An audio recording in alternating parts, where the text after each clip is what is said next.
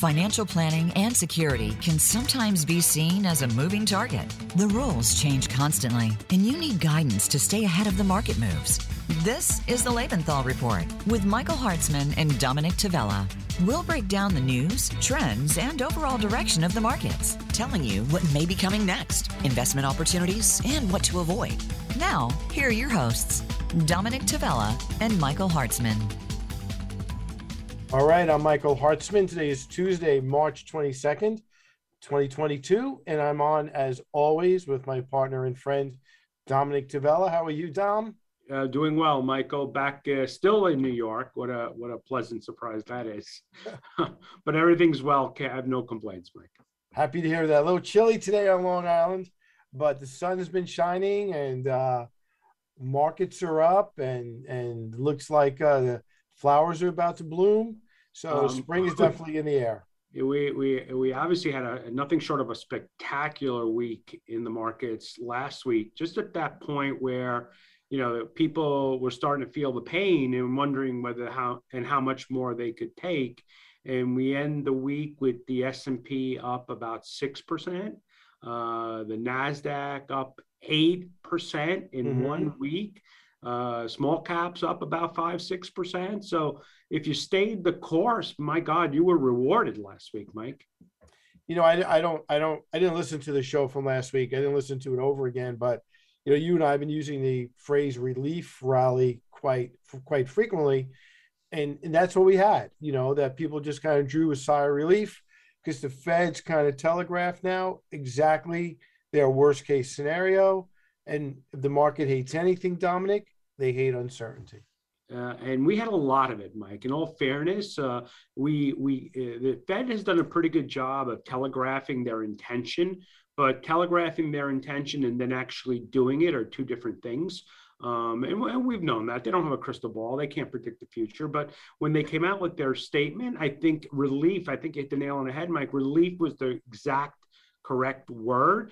The markets took a sigh of relief and said, okay, we can focus now on what's important, and that is the economy growing? How bad is inflation? The other headaches we have to deal with. But if you bailed and decided that the pain was too much, 5, 8, 10% returns in a week, mostly we'd be happy if we could get it in a year, Mike. And we were able to capture that back into the portfolios.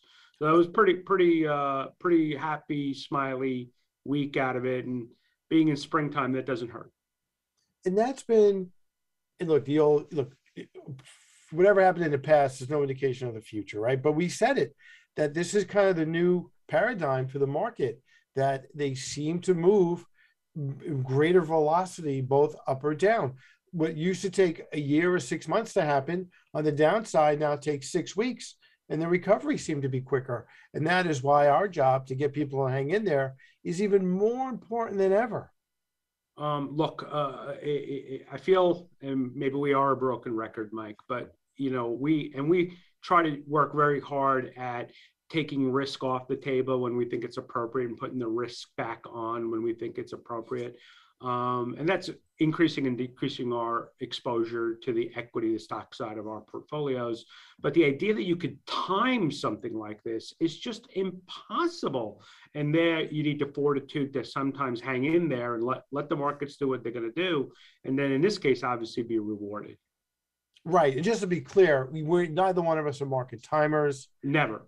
We're not going in and out of the market in large chunks. We never, ever go to all the cash. So when you make a comment like that, we're just what's called trimming or adding to positions we think need to be affected, but we're not making these gigantic bets ever. And Mike, you and I spent a day last week inside the corporate offices of JP Morgan in Manhattan and talking to some of their leading portfolio managers and economists. And, you know, he made, we've heard this number many times, but he made a startling point. And that was if you missed, I believe it was the best 30 days in the last decade, in the last 10 years, what would your performance have been if you just missed out on 30 days of market performance in a decade? What would that number be? Negative would be negative. Negative. Can you imagine having sat in the market for a decade and have a negative return because he just missed 30 days. And last week was indicative of that. It was terrific. I'm glad you mentioned that because I was going to mention it as well. You and I and our team, basically had a private meeting with the folks at JP Morgan Asset Management. And, we had one of the lead economists and one of the lead money managers and asset allocators. And we saw in real time, because we learned together what the Fed's position was. Correct. Right? So we had one of the lead economists who's constantly on CNBC, has been a guest of our show. And we saw his reaction in real time to what the Fed said, because he thought they might raise 4 times. And they announced, they may raise 7. And his reaction was, okay, so now we know. Now there's no more mystery. And look, I realize we're going to come up on a commercial break, but I think what was most amusing to me is they had 4 different portfolio managers that we were going to speak to that day, and they had 4 different opinions, right, about what the Fed was going to do, right? These were definitely, at least in my case, the smartest people in the room, and yet we had 4 separate opinions about what their expectations were. So I thought that in itself was a pretty telling situation to be in. Yeah. No offense to you and I or our team, but they were the smartest people in the room. Again, I definitely included me, Mike. I would never presume to bring you into that conversation, but definitely smarter than me. Absolutely, for the two of us. And it was just interesting to see, as I said, to react to it in real time. And look, at the end of the day, all you and I could do was gather information, kind of figure out what the consensus is, use our own experience, and then, do the best we can after that point, basically. And we've been fortunate so far this year. We have a long way to go. There's some pretty powerful arguments on both sides of the fence here. The market will be lower by year end. The market will be higher by year end. Maybe we'll get a point later on in the conversation to discuss those viewpoints. But to be where we are today, I can't complain. No, me neither. So Dominick, tonight's guest, I'm really excited because he's actually one of our own. So Eric Wagoner, who's one of our financial advisors who brings, decades of experience to our firm. He joined us about 2 years ago. We're excited to have him. He runs an office for us up in Connecticut, and he has an extensive background in banking. And I know this is a sector that you and I talk about a lot, the financial services sector. And banking is interesting. Banking to me is like a referee or an umpire. Like no one ever really thinks about their bank. They assume the money will come spitting out of the ATM. They assume they'll get their statement. So no one ever thinks about the bank until there's that uh-oh moment like we had in 2008. So we're going to get into the opportunities tonight in the banking sector with interest rates rising. Again, I know this is a topic near and dear to your heart as well. It's an important sector in terms of where the economy is, but I think even more important, and this is, we're going to get into the meat and potatoes with Eric, when we're dealing with a rising interest rate environment, and assuming we don't go into a recession, and I think at this point, we can assume that, this might be one of the best sectors to have some of your money in. And I think in our discussions with Eric, we'll find out why. So on that note, we will be right back with Eric Wagoner from Lebenthal and Company. Become our friend on Facebook. Post your thoughts about our shows and network on our timeline. Visit facebook.com/Voice America. Are you paying federal taxes on your cash? I work hard for my money that I keep in cash. And for the life of me, I can't imagine why anyone would want to pay federal taxes on their cash. That's why I keep my cash in the Lebenthal Ultra Short Tax-Free Income Fund, symbol LETAX, le tax. Rates on cash are already so low, why pay federal taxes on the interest your cash earns? Remember, it's not what you earn, it's what you keep. The Lebenthal Ultra Short Tax-Free Income Fund, LETAX, may help you earn more on the cash you've worked hard for and keep more after-tax dollars in your pocket. Find out more about the fund by speaking with a Lebenthal Global Advisors private wealth advisor or its sponsor at dcmadvisors.com. For your hard-earned cash, why pay the tax when there's the tax. Lebenthal Ultra Short Tax-Free Income Fund. It's not what you make, it's what you keep. Before investing, you should carefully consider the fund's investment objectives, risks, charges, and expenses. This and other information is in the prospectus, a copy of which may be obtained by calling 800-441-7031. Please read the prospectus carefully before you invest. Investing involves risk, including loss of principal. There is no guarantee that this or any investing strategy will be successful. An investor should consider the investment objectives, risks, charges, and expenses of the fund carefully before investing. The fund is distributed by Ultimus Fund Distributors, LLC, member FINRA. The fund may invest in municipal securities, the interest on which may be subject to federal alternative minimum tax. After the fund buys a security, the IRS may determine that a bond issued as tax-exempt should in fact be taxable. There is no affiliation between DCM Advisors, LLC and Ultimus Fund Distributors, LLC. DCM Advisors and Ultimus Fund Distributors are not affiliated with Lebenthal Financial Services, Inc. or Lebenthal Global Advisors, LLC. From the boardroom to you, Voice America Business Network.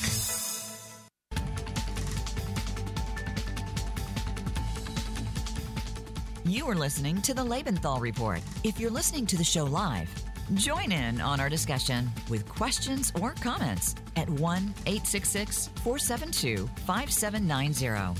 Again, that's 1-866-472-5790.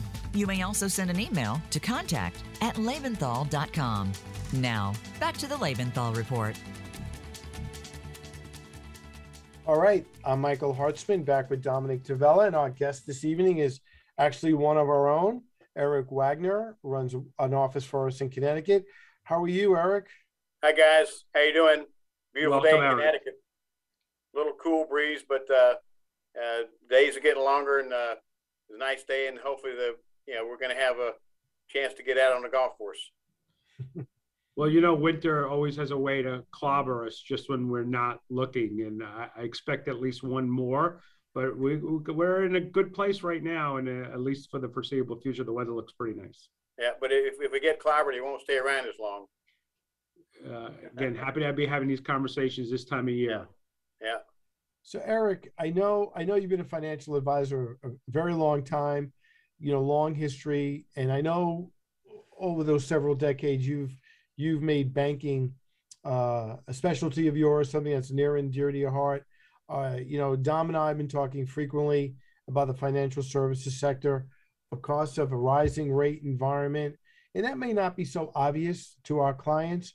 So why don't we start off 10,000 feet in the air, and why don't you try to explain why a rising interest rate environment is beneficial to banks in particular, and even brokers as well?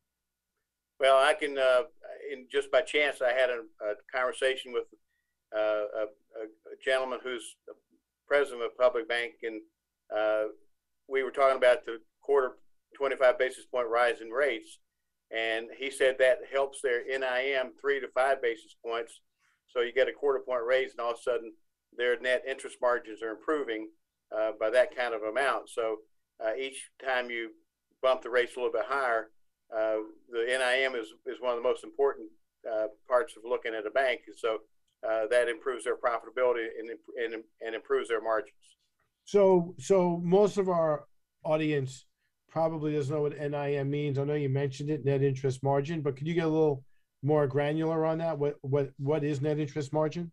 Well, to put it in a simple fashion, it's what the banks pay the customers to interest income on their accounts, and then they charge, when they make loans, a higher rate. So the difference between the money they're lending and the money they're getting in and paying a rate is the net interest margin. So that's the difference between what they're paying the cost of funds versus what they're charging for a loan. So that's net interest margin is very important. And rates going up, the margin increases incrementally with versus what the customers being given or being paid. So, and Eric, just to kind of add to that point, banks keep the excess reserves that they have. They keep that on deposit with the Federal Reserve. Is that correct?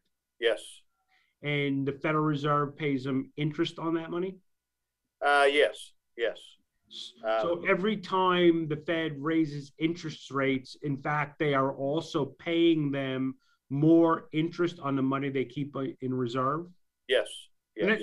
And that's basically like free money, right? Exactly. Yep. I mean, they're not putting that money at risk. They're not lending it out. They're not giving it to a third world country. They just have it on reserve, and the Federal Reserve, as it does, pays interest on those deposits. Every time they raise interest rates, they're just going to pay the banks even more interest on those reserves. Yes. And that number could be huge, right? Well, the cost of funds is almost zero, so your net margins is even greater relative to a customer being paid an interest income versus the money they're lending out. So the money at the reserve is basically 100% goes to the bank. That's a pretty nice business if you can get in it. Wouldn't you agree? Well, Freddie and Fannie are making a lot of money right now, so that's probably not a fair comparison, because the federal government now is nationalized the two financial institutions. But to your point, I think we're moving into that period of the cycle where we're going to have increasing rates and we're going to have improved earnings coming to banks. And for the most part, I think there'll be pleasant surprises. And as bank analysts analyze the banks, I think we're going to see kind of a continuing uptick in their earnings estimates going forward. And the other thing is that as this happens, a lot of banks will increase their dividends. So you're going to have, it's going to be a win-win for the economy, and the banks are in a good position, hopefully, to manage the business opportunities they have in front of them. So, Eric, all banks not created equal, obviously. There's the big 5 or 6 banks and national banks, everyone that kind of knows their names, JP Morgan, Citi, Bank of America. And then there's, the second tier banks and regional banks and credit unions. But this is a type of market where all ships are going to be rising in a rising interest rate environment. There's no reason to believe that one sector of the banking community gets left behind, correct? Absolutely. The one little footnote on that: a community bank basically has, 400 million up to maybe $1.5 billion, and so there's a lot of regional locations where they've been there, and then they've built a customer relationship, and they've got local connections with the businesses, et cetera. But as you get bigger, for example, you had the merger of SunTrust and Truist, and they were large regionals. Now they're the 6th largest bank in the U.S. So the Wall Street, when they look at banks in today's world, the larger banks will often trade at a bigger premium to book value than a community bank, which if let's say you're Bank of New York, New York Community Bank is a fair comparison. They're about $1.8 billion total assets. They have a 6% dividend, and they're profitable. The stock's at 11, but the book value is 14. And now that the rates are going up, most of the analysts now are raising their price targets for the New York Community Bank to the 14, 18, 20 kind of range. So as the earnings go up, the analysts like it, and so they'll give a higher estimation on what the stocks you trade at as a price to book. So just a follow up to that, when you say that New York Community Bank is $1.8 billion, that's not deposits. No. I assume their deposits are significantly higher than that. That's total assets. Well, the total that's net worth. That's the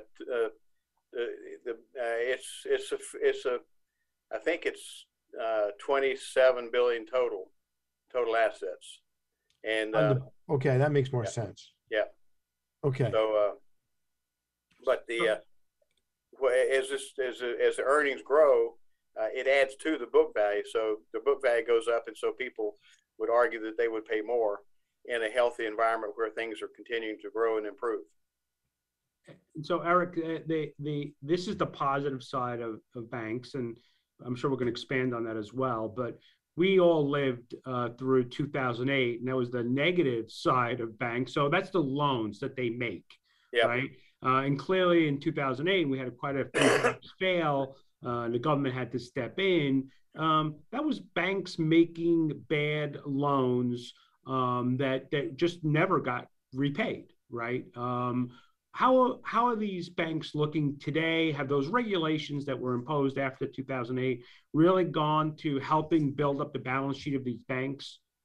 Well, to the Fed's credit, in 2008, 2009, a lot of the banks would pool their mortgage portfolios and then lend them out. So you had loans against the portfolios, and that people were basically assuming that, you know, this mortgage is money good, but it wasn't. So your loan to value was kind of way out of whack because a lot of the loans, the mortgage in the pool's portfolio defaulted. So that took value away. The best example you can get on that is Great West Financial.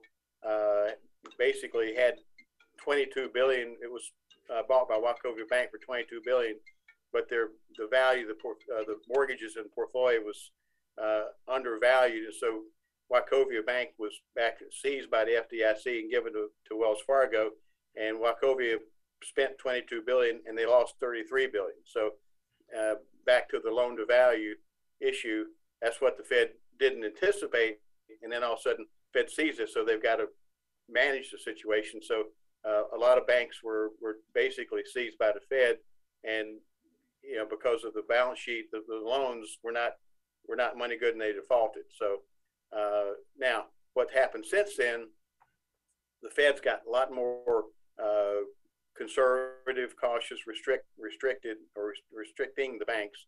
And so in today's world, a bank needs to have a tier 1 capital, and that's their net worth of about 9 to 12%. And if their value goes below that, the Fed will come in and they'll look at their non-performing loans, they'll look at the assets, they'll look at the business they're in, and basically, require them to adjust their balance sheet or adjust the loans they're making to get back in that tier 1 capital level, which is usually gives them like a 9 to 12% ROE, return on equity. So the banks, the Fed's gotten more restrictive and conservative, which is, I think, the benefit of the banks long term. So they're not allowing, and you remember the good old days when they had the 125 loan, a person could go out and buy a house and borrow 125% of the value of what they pay for the house in a mortgage. So all those kinds of things kind of blew up. And so I think in today's world, the Fed's more cautious of those kinds of things and not allowing them to happen. So so it's a different world today, but which I think is good. So and one little footnote on that point, the Fed is continuing to encourage banks to consolidate. So if you're a $1 billion community bank, they're encouraging you to merge with another $1 billion community bank. So they want the community banks to have like 4 or 5 billion minimum minimum total assets. And so to that point, they're managing their business better today than they were in 2008. So to that point, just one more question about this subject. When Congress passed the TARP bailout, part of that was that the feds were going to kind of do well checkups on the banks to make sure that they were not going back to their old ways. So now here we are 14, 15 years later. Are they still doing those well checkups, or yes, have we gone back to the old way of taking things for granted? They're still monitoring the non-performing loans. They're still monitoring the tier 1 capital level, and they're very cautious. They're monitoring and hands-on, hoping to not have something happen like happened in 2008. So the Fed's still there, and I got involved in a bank in North Carolina that bought another bank, and it worked out to be a success because it was bought by another bank. But what I'm getting at is that the Fed would come in and they'd look at their balance sheet and they'd look at their non-performing loans, and so sometimes banks would have to decrease their total assets so that their net worth would comply with the tier 1 capital requirements. You may not know the answer to this. I'm sorry, Dom. Just one last follow-up question. And you may not know the answer, but do you have any idea in the last couple of years how many banks actually declared insolvency? It's become more rare, hasn't it? Very, very much more is rare. I can't think of any in the last 4 or 5 years. In fact, a lot of banks now are under leveraged. Northeast Community Bank, which is in White Plains, New York, their Tier 1 capital is like 20%. So and to some degree they're under leveraged, but they're healthy and they're non-performing. They have most of their loans are construction, and they almost have zero non-performing loans. So it's a very healthy bank. And anyway, that's at this stage of the cycle, banks are probably overly or more conservative than they had been in the past. Well, that actually brings me to my question, Eric. If we look back to 2008, these banks were taking, I don't think I'm going out on a stretch, on a limb here, going to say they were taking really dumb risk, really dumb bets to try to make extra profits, right? I think for the most part, that's gone, right? Oh, yeah. These banks are not taking, I'll say, dumb risks anyway. Well, no, I agree 100%. In fact, the Fed has told them that they can't do that, and if they think that they're making a decision that's just too risky, they'll say you can't do that. And, they're basically the banks today. In 2008, a bank would say, "Oh gosh, I'll make a 125 loan on this mortgage because, gosh, real estate prices are going to appreciate at 10% annually for the next 5 to 7 years." So that didn't happen, and so banks are not acting that way now, or they're not conducting their business that way. So, and if you don't mind, Mike, I'll just follow up on that one. And so the loans they have on their book, they always have reserves in case those loans are not performing. And those loans are actually, for the most part, performing better than they had anticipated. And are they now also releasing some of these reserves? Yes, the loan to value is probably 80%, and they do have the reserves. So in today's market, a Fed will look at the loan portfolio, and if it's the non-performing is like more than 2%, they'll come in and say, you need to work on this, you need to improve it and get back to a better performing to non-performing loan ratio. So the Fed's very, they're cautious, and they're monitoring this stuff very closely. Eric, we're bumping up against the break, so rather than jumping into a new topic, we'll take a break right now. Stick around, and we'll be right back. I'll be here. Follow us on Twitter at VoiceAmericaTRN. Get the lowdown on guests, new shows, and your favorites. That's VoiceAmericaTRN. When you're thinking about where to park your cash, for over 30 years in the business, I've been a fan of funds like the Lebenthal Ultra Short Tax-Free Income Fund. It's managed for cash and designed so the interest income you receive is free from federal taxes. And who doesn't love paying less taxes? Mike, generating interest that's free from federal taxes is appealing, but I've been in this business for a long time, and people love the potential for more income on their hard-earned cash. Sorry, Dom, but the beauty of the fund is paying less taxes on cash. No, my friend, it's the potential for more income. Less taxes. More income. Less taxes. More income. Less for taxes. your cash. Ask your advisor about the Lebenthal Ultra Short Tax-Free Income Fund, less taxes. or find out more at dcmadvisors.com. Well, Dom, one thing I know we agree on, it's not what you earn, it's what you keep. Lebenthal Ultra Short Tax-Free Income Fund. Symbol LETAX. LETAX. Before investing, you should carefully consider the fund's investment objectives, risks, charges, and expenses. This and other information is in the prospectus, a copy of which may be obtained by calling 800-441-7031. Please read the prospectus carefully before you invest. Investing involves risk, including loss of principal. There is no guarantee that this or any investing strategy will be successful. An investor should consider the investment objectives, risks, charges, and expenses of the fund carefully before investing. The fund is distributed by Ultimus Fund Distributors, LLC, member FINRA. The fund may invest in municipal securities, the interest on which may be subject to federal alternative minimum tax. After the fund buys a security, the IRS may determine that a bond issued as tax-exempt should in fact be taxable. There is no affiliation between DCM Advisors, LLC and Ultimus Fund Distributors, LLC. DCM Advisors and Ultimus Fund Distributors are not affiliated with Lebenthal Financial Services, Inc. or Lebenthal Global Advisors, LLC.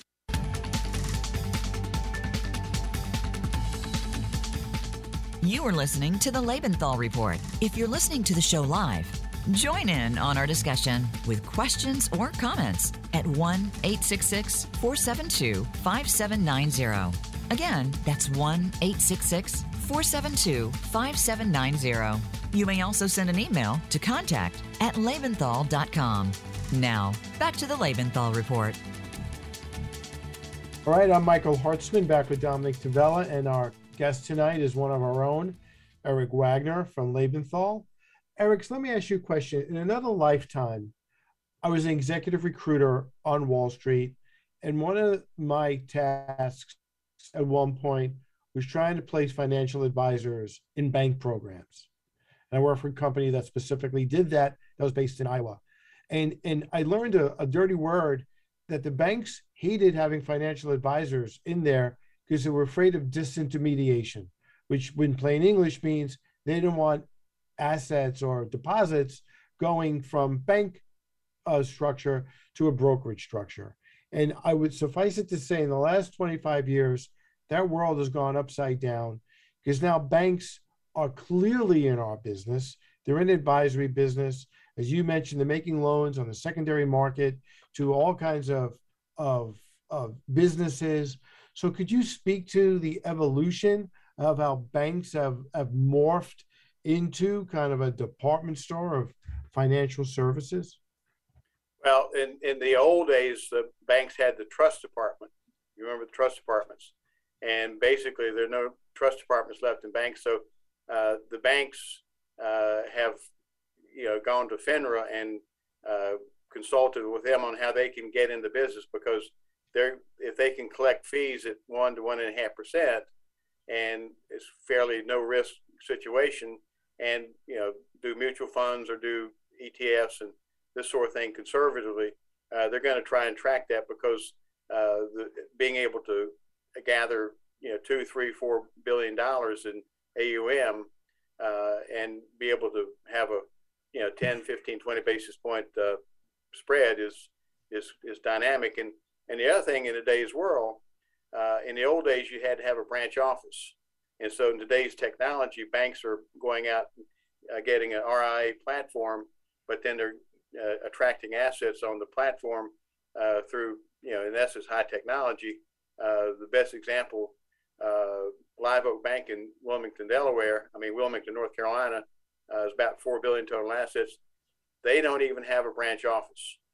They're headquartered in Wilmington, and so through technology, through working with FINRA, et cetera, they basically built their business out. And so today's world is completely different than it used to be. And in the good old days, you had to be a money manager and manage money and do a good job. But in today's world, the banks are collecting or gathering assets, and in essence, trying to manage money and beat the market. So it's a kind of a different world today than it used to be. So. And some of that, Eric, came out of the 2008-9 crisis, right? With the legendary Merrill Lynch now being owned by Bank America, and J.P. Morgan buying Bear Stearns, and I can go on and on. But some of these were forced marriages by the Treasury stepping in, and some of it just good business. But the traditional bank today is not the traditional bank of 20 years ago. Absolutely not. And don't forget Lehman Brothers. Remember, Lehman Brothers was around, Bear Stearns, Lehman Brothers, et cetera. So, but I've got a checking and savings account at Chase Bank, and I get solicitations from Chase Bank people I should open up an account and have a brokerage business there, and they'll either do a fee-based business, or I'll do a commission-based business on a low price per trade. So I get call from the bank, and that bank used to be a chemical bank back in the 70s and 80s, and now it's part of JP Morgan Chase. So it's amazing how you've had consolidations.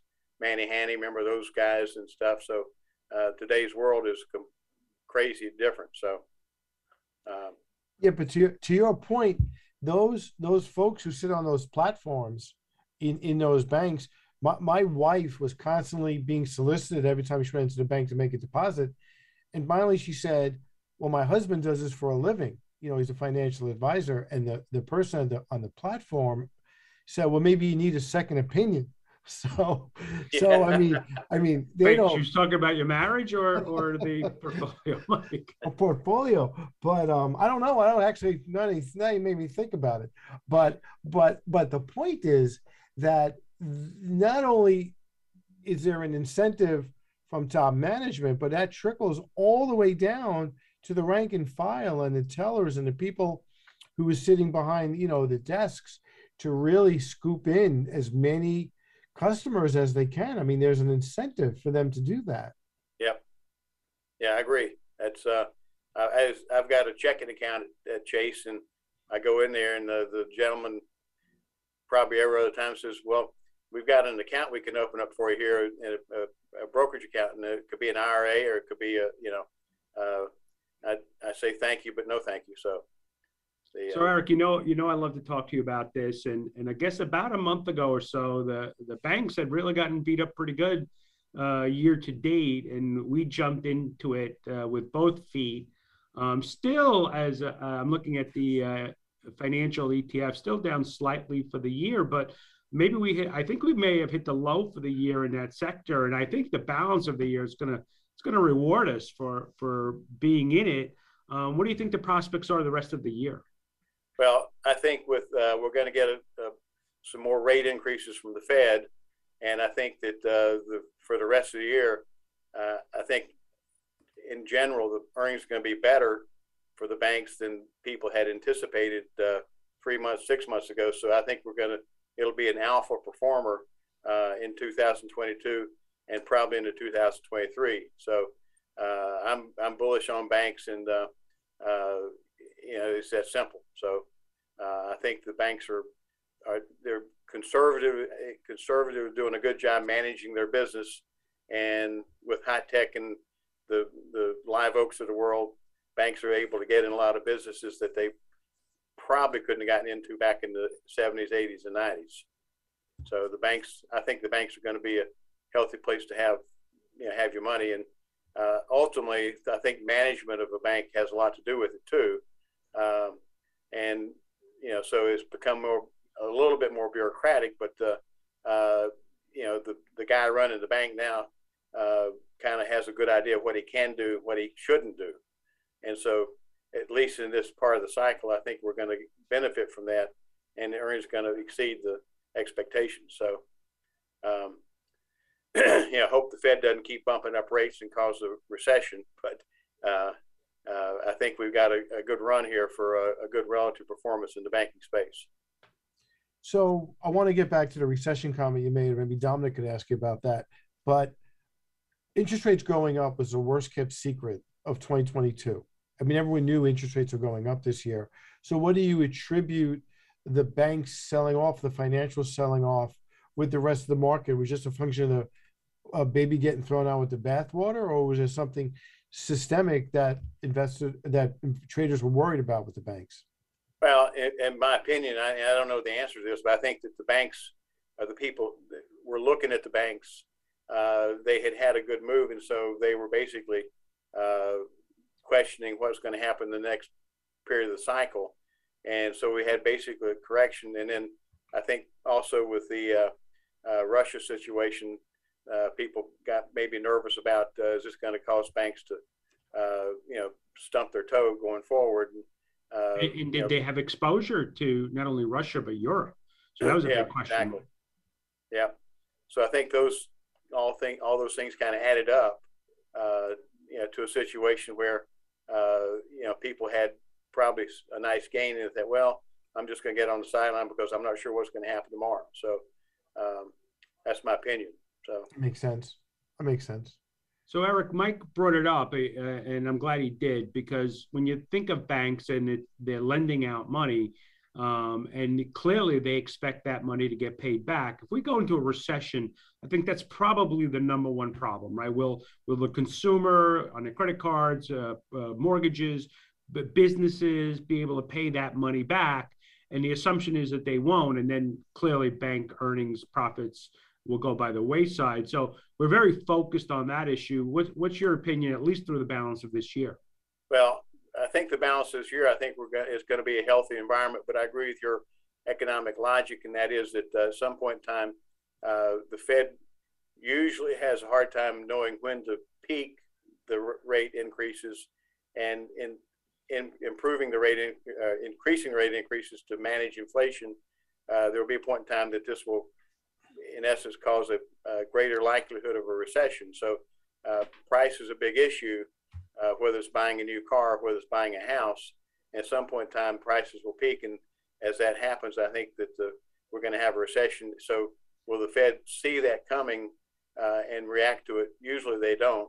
So there'll be a point in time down the road, and I think it's going to be somewhere more, maybe by the end of 2022 or 2023, that will be an issue. And hopefully the Fed can manage it, and the banks won't have to go back and reprice the loans in their portfolio, and the loan loss issues and the non-performing loans will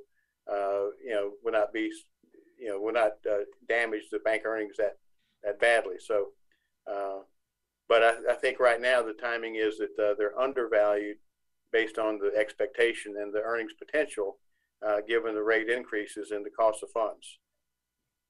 So, but to your point in the first segment, banks have gotten better at pricing these loans and giving these loans to consumers. I mean, getting a loan now is not an easy task. I mean, there's a lot of due diligence involved.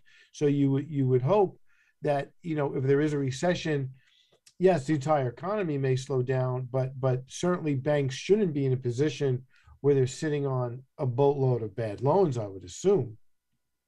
I hope you're right, and I think this cycle, given where we are, I don't think that they're going to get hurt that badly. The credit card companies may get, they may have some loan losses that they can't, recover. So there'll be certain segments of the financial industry that will be impacted, and I hope the banks will not be impacted as much as maybe they had been in the past. So, I've got my fingers crossed. We'll see. So but I think that's an important point, Eric. We obviously spoken glowingly about all the potential revenue sources that banks have going forward that should be real positive for their balance sheet and their bottom line. But the flip side of that is we have to really pay attention to where we are in the economic cycle. If we see a turn, that might be the indicator to bail on this sector and try to find someplace else to put our money. I agree. There's a cyclicalness to banks, as there is almost everything. So I think our timing has been good getting into the banking space. And I think we got an open window for, to get some appreciation and benefit from the opportunity we have in this space, in this sector of the economy. And typically, you brought it up, Eric, we didn't spend enough time on it, but typically these are pretty good dividend paying stocks. Yeah, the bigger banks, the JP Morgans, the Citis, these guys, if they don't really raise their dividends, but you've got a fair dividend like 2.5% yield. The medium sized and the moderate banks that are growing, they won't attract investors, so they're going to be paying out a certain percentage of the net income. So if their net income goes up 15-18%, they'll probably raise the dividend 7, 8, 9, 10%. So that basically in their mind attracts investors to support the price of stock and get an appreciation. So I think that's happening and will continue to happen. And Eric, the banks seem to have gotten through, the pandemic in one piece from the point of view from a commercial real estate point of view. I've heard stories where tenants have gone to landlords and said, I'm done, I'm out, here are your keys, or I just need half the space I used to have. And landlords have been forced to renegotiate with their tenants. Yeah. But banks, I don't think, did much renegotiating. I mean, if a landlord had a mortgage, you know, they were responsible for paying it. I don't think many banks came along and said, I know it's been a rough 2 years, you know, don't worry about it. Correct? Correct. I think this time versus the last time when that loan was made, the loan to value was different today than it was in 2005, 6, and 7. So, you know, there's still an underlying value that in theory would give a better recovery than it had been, you know, before the 2008, you know, bank correction we had. So. And just for our viewers' sake, we have purchased the ETF in the financial services sector. So it does include the Goldman Sachs, the BlackRock, the Morgan Stanleys, American Express. It's a broader picture of the financial services industry. And again, I think all those companies are pretty healthy. Yeah, I agree. In fact, we've talked about this. I think some of the investments you made have been good places to put money. And we found the right, you know, banking sectors to or ETFs or whatever to put the money in. So I promise you a cigar if you said that on air. So I do owe you for that. Yeah. Thank you, Eric. But you know, Dom, you make a good point, and Eric agrees. You mentioned American Express and Visa, and the economy is strong, and the consumer is healthy, and you're spending money. So yeah, I mean, you know, they're technically not considered banks, but they are tremendous lenders, and they do have a banking arm. So that was a good call. Again, thank you. We'll see how it goes the balance of the year. But it's our job to pay attention to where the economic cycle is going to. And I think this is a sector that should reward us the balance of the year. The key, of course, is do we stay out of a recession? Does the Fed get us to this soft landing that they keep talking about? And hopefully the answer is yes. I agree. Hopefully yes also. So Eric, it's hard to believe, but we spent about 45 minutes talking about the banking sector, and we are out of time. And we appreciate you making the time this evening and lending us your vast knowledge of the banking industry. It was helpful. Well, I'm just appreciate being part of the team. I'm happy to be here, and any way I can bring added value, let me know. So that's Eric, from my perspective personally, I love that I have a resource I can go and bounce some ideas off of and get your thoughts, and the common sense advice goes a long way. So thanks for that. Well, thank you. Great to be here. All right, and I know you're a Tar Heel, so go Tar Heels. Friday night, UCLA. I know it. Well, we'll be rooting for them. Thank you, Eric. Well, thank you very much. Great we'll to be right back. Yep.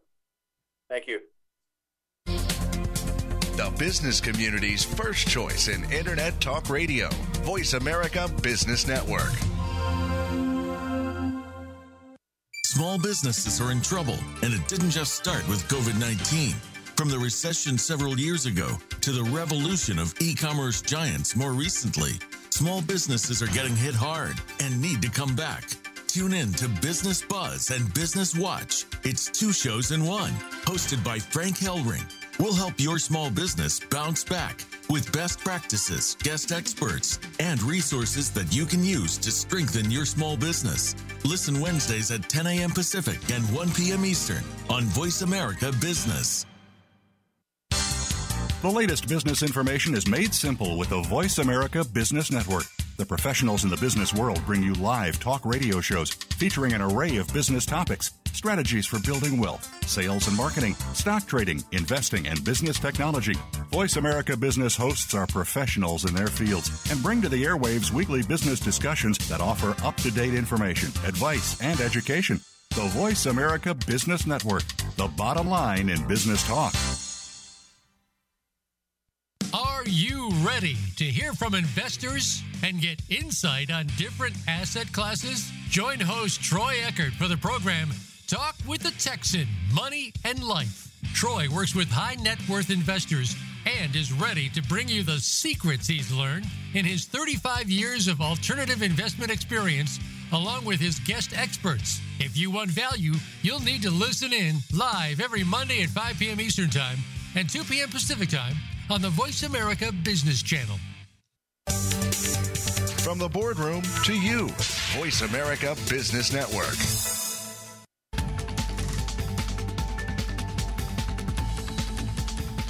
You are listening to the Lebenthal Report. If you're listening to the show live, join in on our discussion with questions or comments at 1-866-472-5790. Again, that's 1-866-472-5790.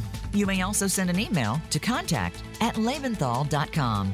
Now, back to the Lebenthal Report. All right, I'm Michael Hartzman, back with Dominick Tavella. Dom, it's interesting. We literally spent 45 minutes talking about banking. Next week, we're going to have a guest talking about real estate and the mortgage market. We could have a guest literally every week talking about a unique sector, whether it's tech or energy or consumer discretionary. Every one of these sectors brings something different, their own opportunities, their own risks. And each one is really you can shine a spotlight on constantly because the outlook is evolving with the economy. So two quick points, Mike. The first is that we created this podcast because we were listening to experts every single week. And we mentioned the JP Morgan Asset Management Conference that we went to. We're listening to experts every week. And you and I knew what we thought was going to go on in the world and what we thought was going to happen going forward, but our clients didn't know. So we thought that having this podcast where we could have these guests on a weekly basis would add some additional insight, not only into our thought process, but what was going on out there in the investment universe. And then the second part of that is that the weather changes, right? The weather changes every week, for God's sakes. We had a pretty significant change, positive last week. And so the storyline evolves, and it's our job to bring it to our clients, and at least if they want to, make them aware of it. And it's part. And look, I use your line. Sometimes it can be a little wonky, which you love that word, to really see how the sausage is made. But to me, I think it also helps our clients understand how are we making these decisions, what information are we gathering in order to overweight or underweight something. Sometimes it's obvious, sometimes it's not. Well, Mike, when we explain it to clients, it's obvious, right? They're like, well, why didn't we own it 2 years ago? Well, interest rates were excruciatingly low, 0, and the economy was in the middle of a recession because the government shut the economy down. No, you don't want to own a bank where interest rates are 0, or the banking sector, when interest rates are 0, we're in the middle of a recession. On the other hand, the environment has changed. The weather report has changed. We're in an environment where the economy is growing, is relatively healthy, and interest rates are rising. This helps financial institutions exceedingly. So the environment's changed. We need to change your portfolio, and this is why. And I remember it's got to be 15 to 20 years ago, we were getting a lot of information about the health science sector and why then analysts were so bullish about it. And then I would try to explain that to a client, and to me it was obvious, and then it became obvious to them because I would say just simply, well, people are living longer. So if people are living longer, then there's going to be more pills that are sold, and more operations performed, and more mechanical equipment that needs to be sold. So it may have been obvious, it may have been subtle, but there are small changes that happen, and then every now and again there are gigantic changes that take place. And Mike, I'm sure this is a whole nother show and another evening, but the other large sector we're in is healthcare. Right. For the very reasons you brought up. People put off healthcare because of COVID, because the world was shut down. They couldn't get into hospitals. They couldn't get into their doctor's offices. That world is opening up as we speak. those companies should do well over the next 12 and 18 months. So again, it's a common sense, logical, hopefully rationale behind what we do. If it works, great. If it doesn't, we're going to change course. We have to adapt the portfolios. We have to change course. Yeah. And next week, as I said, we have a guest who's going to talk about the real estate market, not commercial real estate. We really want him to focus on really the residential market and the mortgage market. My daughter right now is in the middle of getting a mortgage, and do we lock in the rate? Do we not lock in the rate? What does that entail? So I think that'll be helpful for our listeners. An industry that's under huge pressure and change. And I think we have one of the premier experts in the industry to come in and help us out, understand what's going on. Yeah, and also, not to even mention reverse mortgages, which used to be a dirty word, and not to do my imitation of William Shatner, but reverse mortgages are not, they're not a dirty word anymore either. Again, used correctly and in the right circumstances, it's a proper tool in wealth planning. But again, we're going to have a terrific guest to help us get through all these hurdles. Yep. And on that note, I didn't do it on purpose. William Shatner turned 91 today. So happy birthday, William Shatner. Only you would remember that. I saw it this morning. On that note, my friend, we are out of time. Again, and a great show, Mike. Thanks for doing this with us and me and inviting me on. And hopefully we have more like it going forward. Well, Dom, you're the co-host, so I need you to show up. Yeah, but you'll fire me anytime you want. So have a good night, everybody. Good night, all.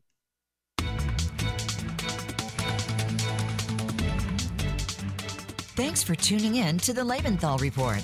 Dominick, Tavella, and Michael Hartzman will be back for our next program, airing next Tuesday at 2 p.m. Pacific Time and 5 p.m. Eastern Time on the Voice America Business Channel. Until then, have a great week.